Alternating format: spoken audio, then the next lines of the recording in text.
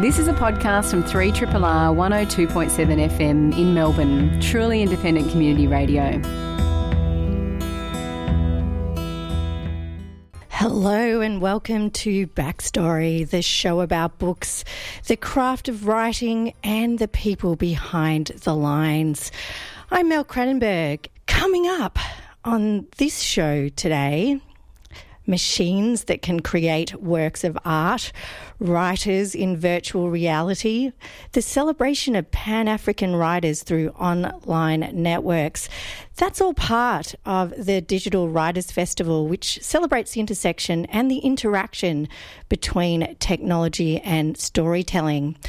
The 5-day festival is going to feature more than 140 guests from here and around the world. And in fact, from here and around the world simultaneously. It's sort of a wonderful experience in that sense that you actually get to have guests that aren't, in the same location as you, but you still get to enjoy seeing them and what they have to talk about.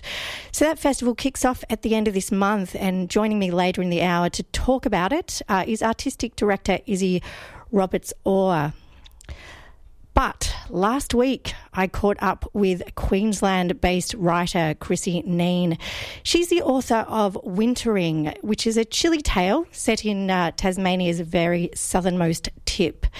It centres around a series of mysterious disappearances, an eerie new take on the Tassie tiger sighting myths, and a group of women who are dealing with an issue that is far, far too real. 3RRR.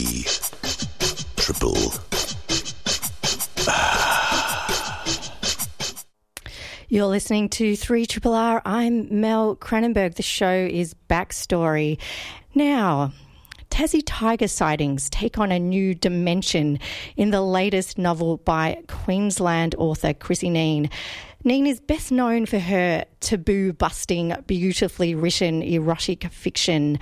But this time she is delving into something different with her latest book. Set in the chilly southern tip of Tasmania, Wintering, which is very aptly named, is the story of a series of disappearances. Men in this small, remote community start disappearing, and their partners left behind begin to suspect something supernatural is afoot. But this is a story about a deeper and far more insidious darkness. I caught up with Chrissy Neen when she was in Melbourne last week to discuss this book and the issue she wanted to look more deeply into. Chrissy Neen, welcome to Backstory. Lovely to be here. So your book, Wintering, has a decidedly chilly feel. I believe it's being touted as Tasmanian Gothic. Yes. Would you like to describe your book? Perhaps just give us a little bit of a background so listeners get an idea of what they may be listening to and reading about potentially.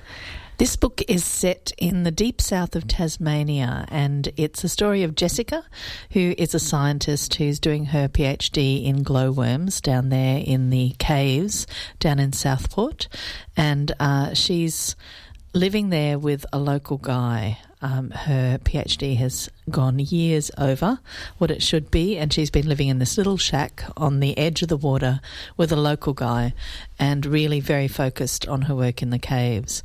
And then one day her partner's car is found with the doors open and he is nowhere in sight and probably presumed dead. And it's about her story of trying to work out what has happened to her partner. And in the process of doing that, she discovers that she has been kept from a lot of things by him. So she has been kept very well. He does all the cooking. He does all the interactions with the local community.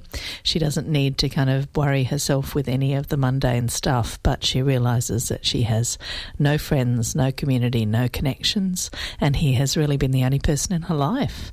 And she begins to find out some stuff about him that she didn't really know.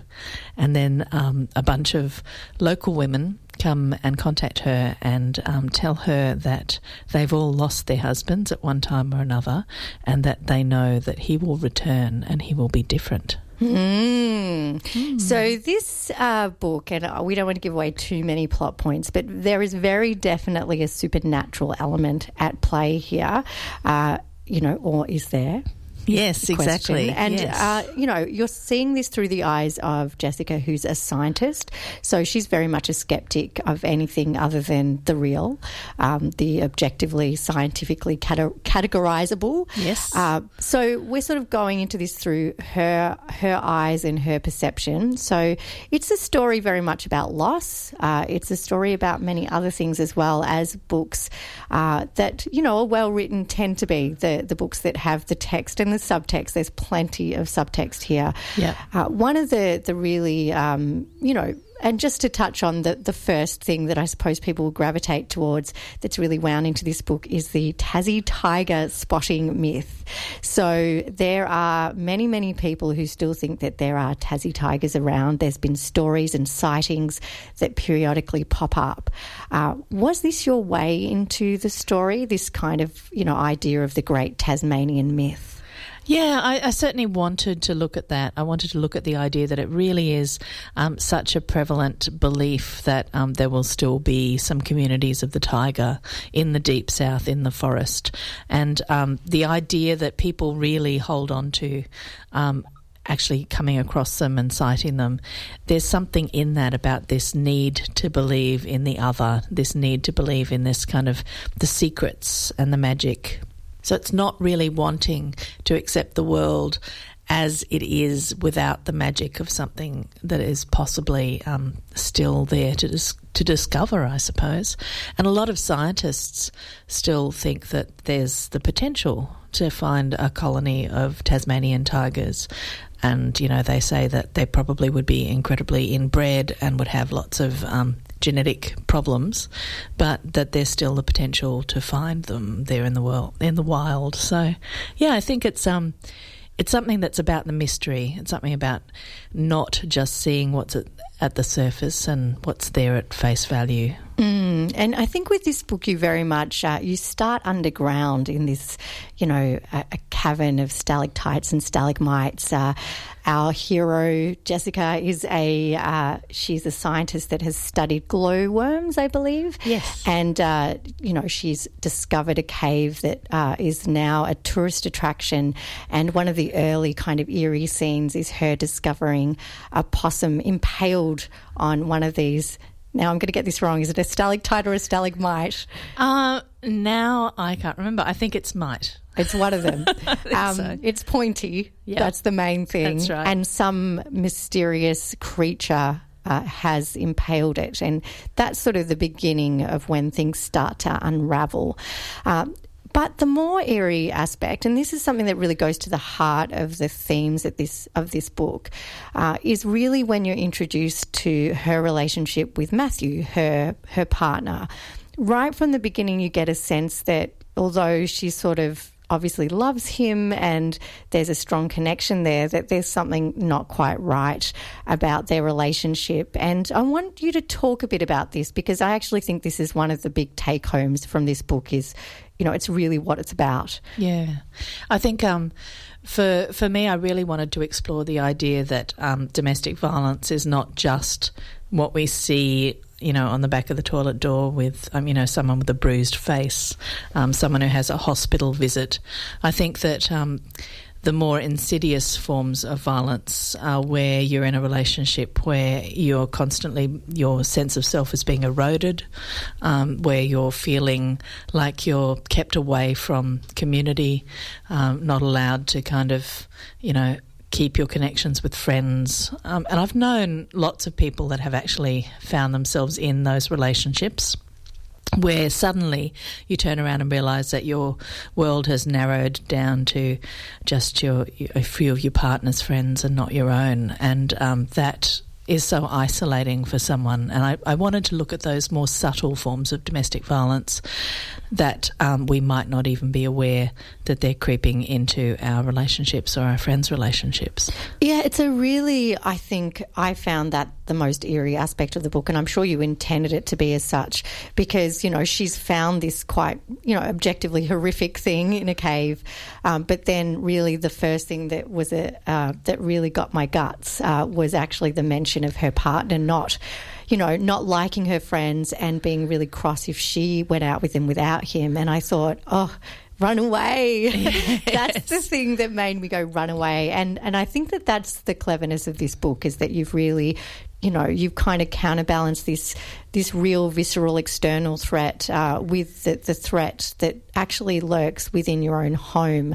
And so it's no accident that a lot of the kind of fear elements are of something familiar yet somehow unfamiliar. One of the ways you do this is through smell. And yes. I thought this was a super interesting thing. I'm a very smell-focused person. Can you talk about using this sense? Because I think it's a vastly underexplored one. Oh, it surely is. I'm also a smell-focused person as well, and touch. Smell and touch are kind of the ways that I find the world. And so I think that I come into a story through smell and touch first, and then sight almost as an afterthought. And so this book, because there's an unseen element, like she's in her home, she's in her what should be a safe environment, and you're right, in this situation it's not really necessarily safe, and I'm exploring the idea that the shack and the home that she lives in is where she feels most vulnerable and most unsafe. But it kind of comes to her through the idea that she can smell something that is around the shack and something that maybe is invading. Like she'll come home and she'll sniff it and she'll smell that something has been in the house. So that kind of sense allowed me to show that something's invading her space, but it's something that she can't quite see. It's something that she is aware of, but she can't see it. And I think that in a way was a metaphor for how violence invades our relationship. It's something you can sense with other senses, but you don't necessarily have a way of pinpointing it and pointing it out and seeing it. So in a way, the scent was a metaphor for that relationship. But it's also a way that I like to approach my writing anyway, and all of my books, I think, have a lot of sensual elements in them which are of the body. So sight is just one of many ways that we kind of contact the world, and touch is a very visceral way of doing it, and scent is as well.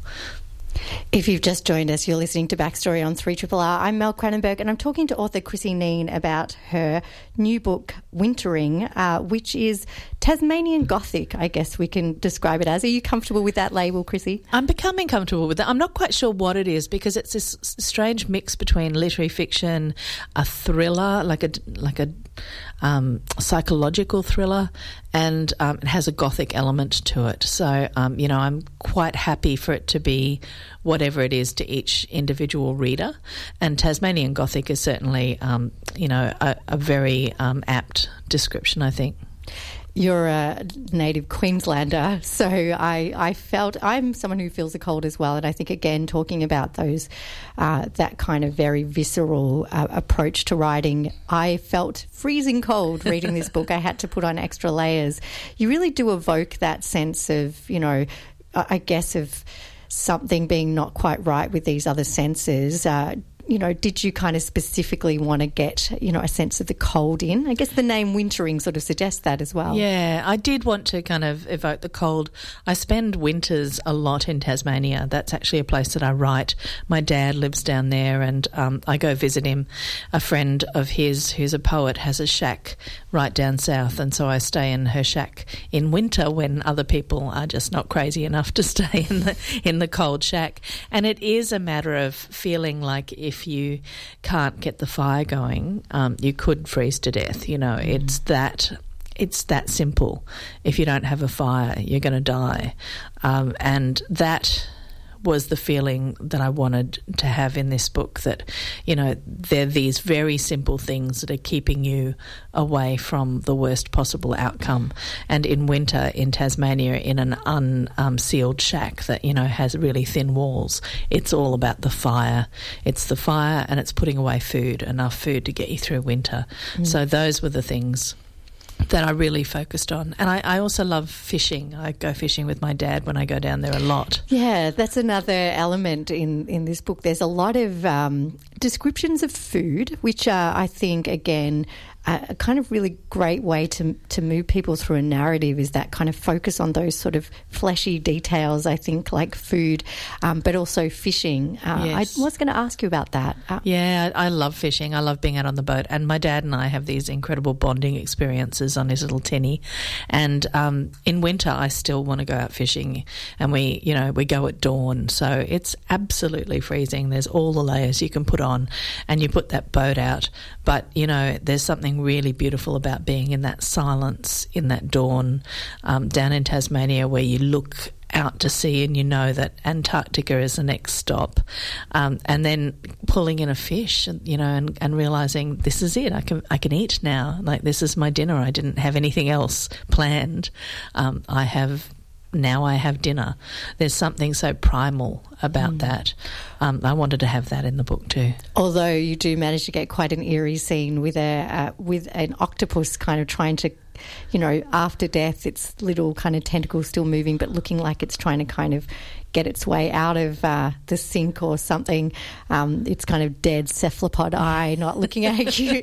Your character, Jessica, I really felt that. I was like, I don't know if I'm going to be eating anything resembling that for some time.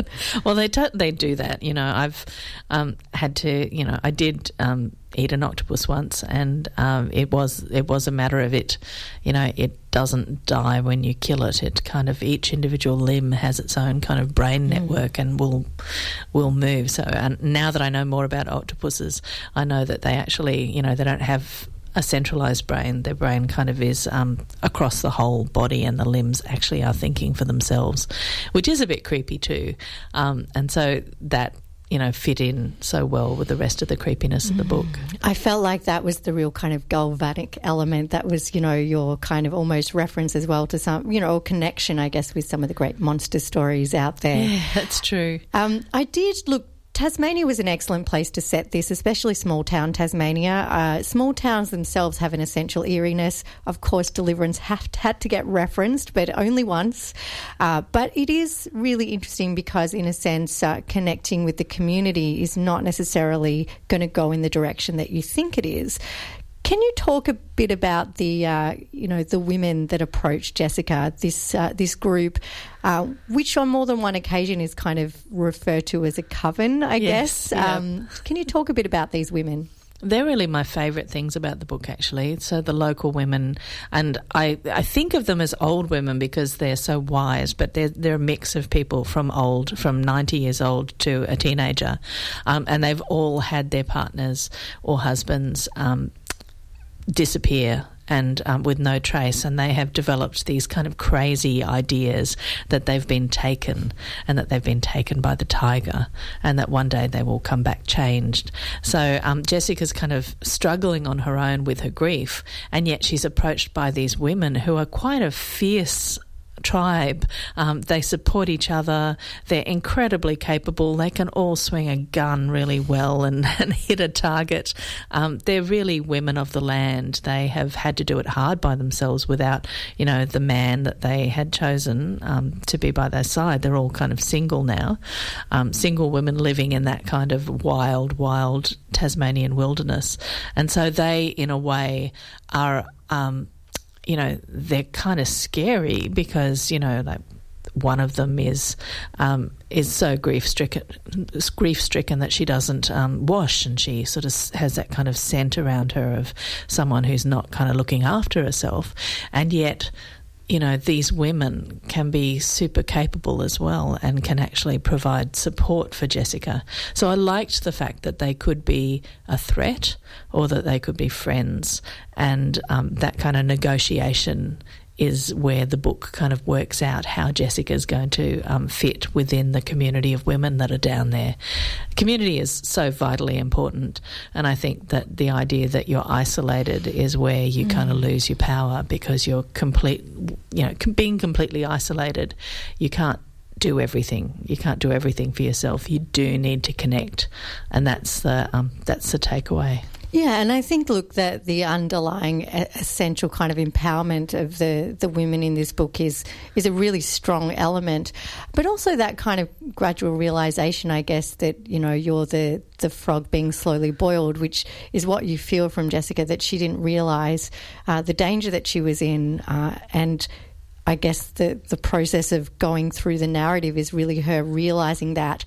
And is that a monster, or is that just humankind, or let's just say mankind in this instance? Yes. Well, we do think about, we think about the monster outside, and we think about the other as being something to be frightened of, the person that's going to take us when we walk across the street at night, the person that's following us on the street that we don't know. But we know that more often than not, the person that's actually going to hurt us is the person that we let inside our house, and the person that has the other key to our door. And yet, it still surprises us when that happens, when that turn happens and people kill their partners or hurt their partners or threaten their partners in some way. And, I just really wanted to look at what is monstrous, and is it the other, or, is it the person you've chosen to live with?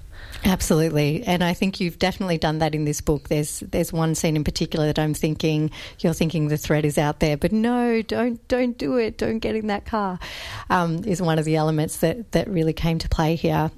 Chrissy Neen, thank you so much for coming and talking to me on Backstory about this book.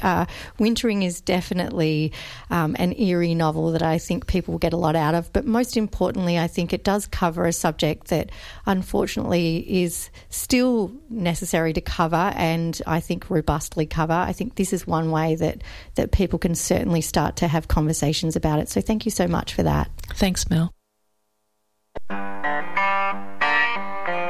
You're listening to a podcast from Community Radio 3RRR in Melbourne, Australia. Now, machines that can create works of art, writers in virtual reality, and the recognition of the Pan-African diaspora through an online collective of writers. Just some of the many, many things that are happening at this year's Digital Writers Festival, which kicks off at the end of this month. The five-day festival looks at the intersection between storytelling and technology, and includes more than 140 guests who will appear both here and overseas, sometimes perhaps at the same time. Joining me to talk about the festival is director Izzy Roberts-Orr. Izzy, welcome to Backstory. Thanks for having me, Mel. Now, I am super excited about this festival, and I know that there's a bunch of stuff that you are really excited to talk about. So just give us a little bit of a sense of some of the highlights for you of what you've managed to program in this year's festival. Oh, there's a lot on again this year. It's really exciting. We've got about 140 or so artists, which is amazing really to be able to program that many folks from, not necessarily within Melbourne. We've tried to keep it spread as far as we possibly can. There's a number that you can call to hear poets read their work, a 360-degree virtual reality room where the objects speak to you, a virtual lecture in a virtual space, conversations about the future of labour, creativity, queer narratives, and disability-led filmmaking. There's a tiny letter that comes out every day with Frankenstein-themed digital fiction that's produced with VoiceWorks, so by young writers under 25. There'll be a daily a Twine comic. So Twine's a platform that I can explain to you a little, but essentially it's an interactive comic that comes out daily that we've produced with Home Cooked Comics Festival. Which locals to Melbourne, which is everyone listening to Triple R, will know quite well, I hope. Or if you don't, you should definitely check it out next year. You can email a book and it will write back to you. You can teach a baby AI to talk. there's a lot of things happening. This is all so amazing. Really, one of the things that I think is so incredible about this is that we're starting to realise that there's not really a division necessarily between us and technology. And in a really fundamental way, as writers, I guess, we're starting to kind of, approximate that in our writing or assimilate that into our writing to kind of show that that's part of what we are and what we're doing. One of the things we were talking about before we went on air was actually something that I am now super intrigued by, and I want to really pursue this line with you, which is that you were a poet and you were talking to me about the relationship that you feel that there is between, say, writing narrative for game, for gaming and for games, and poetry. And I really want to talk more about that because that is a fascinating connection, I'm sure, to me and to anyone listening. Yeah, well, I think you're definitely right about we've had this kind of divide in the past between digital writing. I've got my fingers up doing inverted commas here for anyone listening, and as opposed to kind of, writing for print or publication, and there really being this strong distinction between the two. Whereas now we've kind of moved to a point where digital technologies are so much a part of our lives, where we're kind of glued to our smartphones at every point, and we're on the internet almost all the time. So our virtual lives now intersect so seamlessly with our actual lives. You're sort of on social media at the same time as you're in a physical space. So whether that's that you're tweeting at a lecture or something like that, or in other deeper ways, we're kind of embedded in it all the time. Where, I can even remember in the early days of the internet, it was going home and logging onto MSN Messenger. And even that felt wild, that there was, the conversation didn't end at school. It ended when, you logged off for the night. But yeah, there's kind of so that false divide, I think, also relates to older art forms. So poetry, of course, is quite an ancient form of storytelling.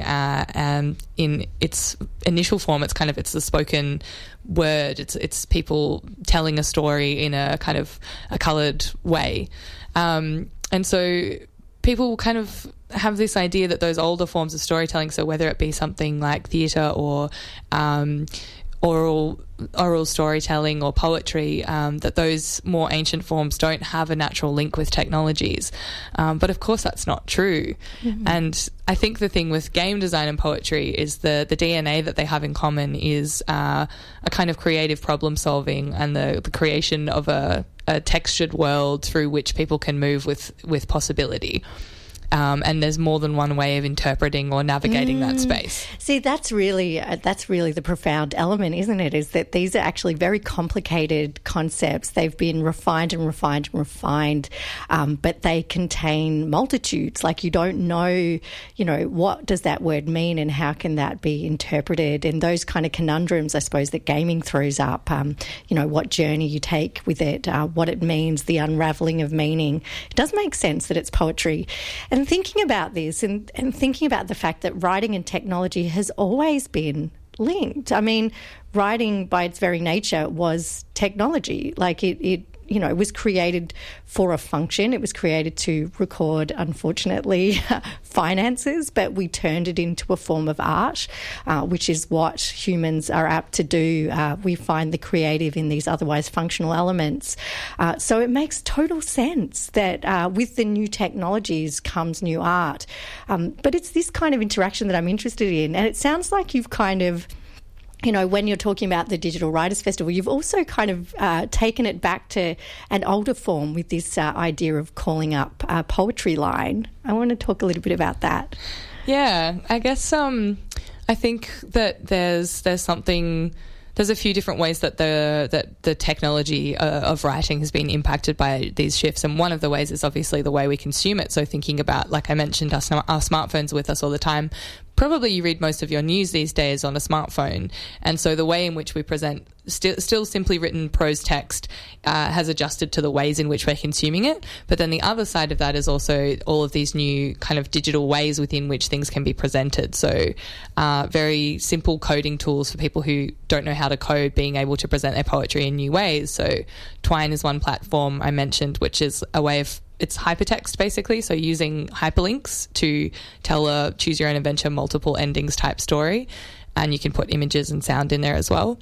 Or there's Bitsy, which is a way of crafting your work into a simple game, which is amazing. So it's spatially oriented. Tracery allows people to make bots. So there's all of those sorts of things. So then thinking about those kind of shifts, the Poem Phone is basically exactly that. You can call it up and it's a hotline. I was thinking about the fact that we engage with IVRs a lot, which is an interactive voice response system. So, you know, when you get a call from like your power company and it's like, hello, this is Simply Energy. We're calling to let you know your bill is overdue. Please press 1 to blah, blah, blah. And you go through the menu like that.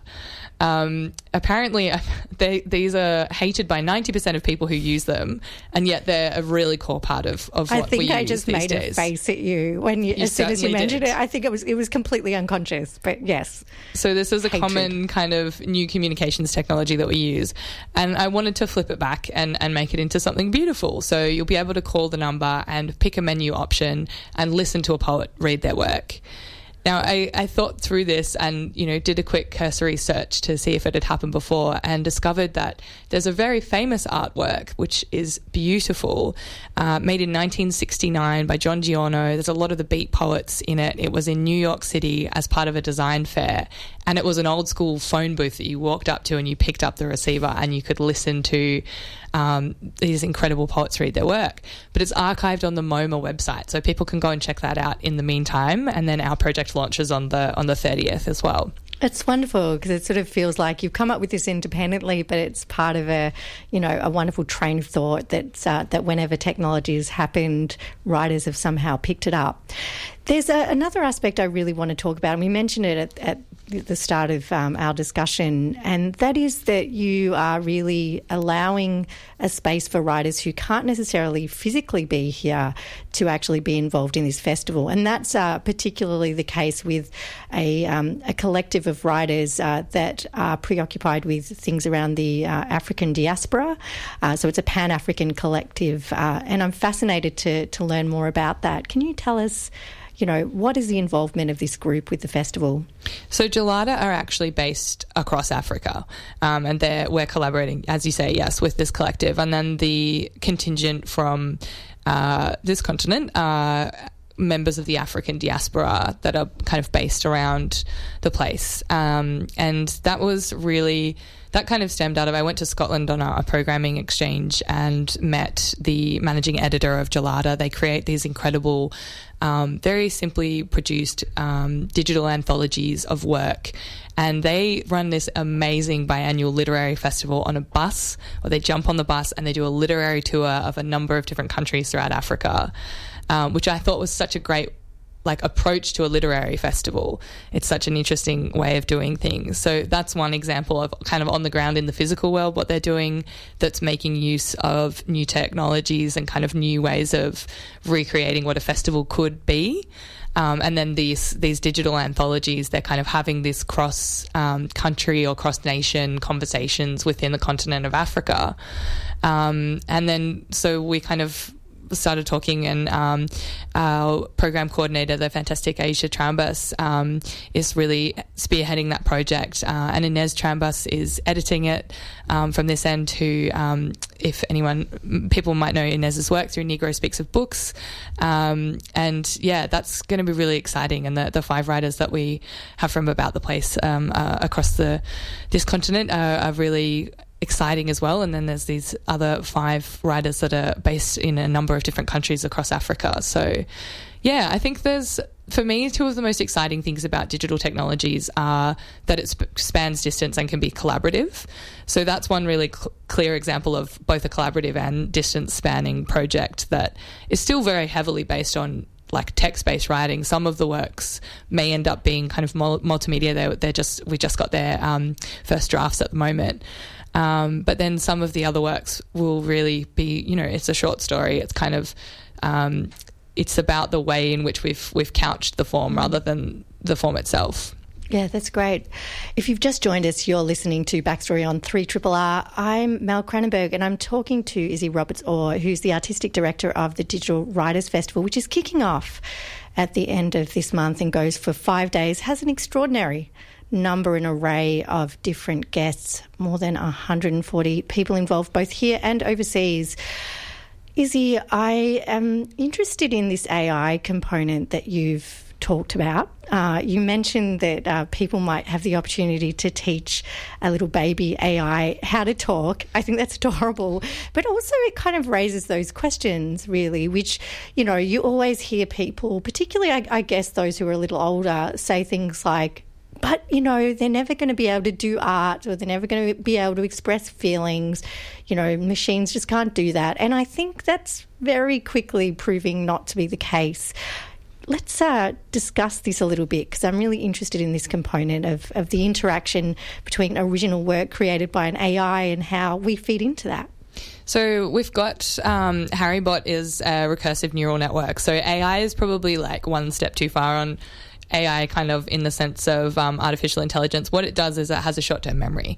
So, and he's been working on it having a longer-term memory as well. So essentially what that means is that it has the ability to learn. So that's the element of artificial intelligence, which means that playing with it, you can teach it it's learning language. It's at that stage that like a toddler would be, essentially, in learning how to speak back to you.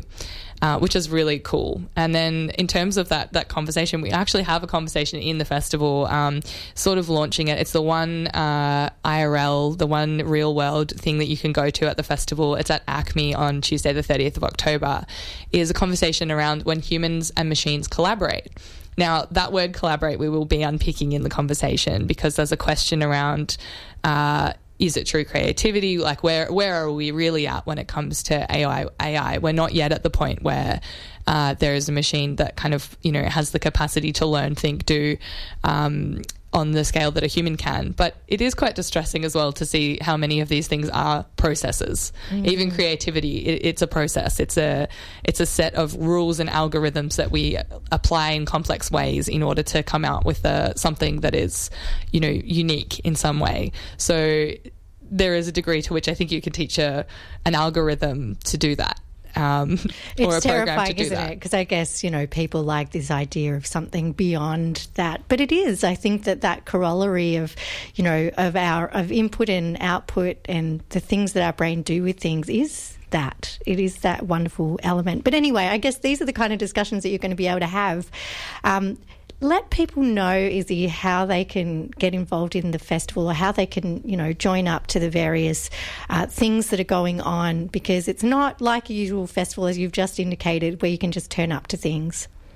Well, it's all happening on the internet, and if you want to collaborate, there's that opportunity to collaborate with a little AI, or there's also opportunities to collaborate with people. So one example is we have a collaborative Google map that's exploring the Earth's technological future, which you'll be able to add to throughout the festival.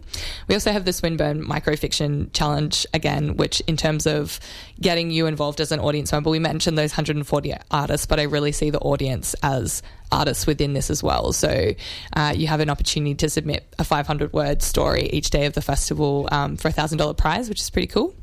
So, yeah, I'm hoping that people are going to be creating work as part of the festival as well as consuming it. But most of the action is occurring between the 30th of October until the 3rd of November at digitalwritersfestival.com. And the one other thing, actually, that is open now is there's a collaborative episode of the podcast that we're producing. So if you want to leave us a voicemail, there's an opportunity to do that on the website as well, which will then be made into one big episode of the podcast at the end of the festival about digital intimacy. This is fantastic. Izzy, I would love to talk to you about this so much more, but I cannot believe we're almost up to the end of the hour. So I'm afraid I'm going to have to say goodbye. Thank you so much for joining us on Backstory. Thanks so much for having me. I'll see you at digitalwritersfestival.com. Absolutely, I'll be there.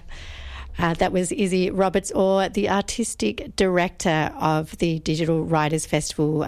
Don't forget to hop online to find out more about that.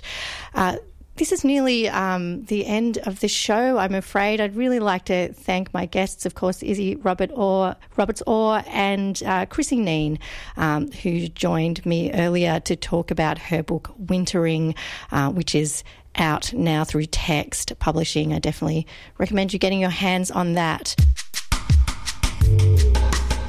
3RRR.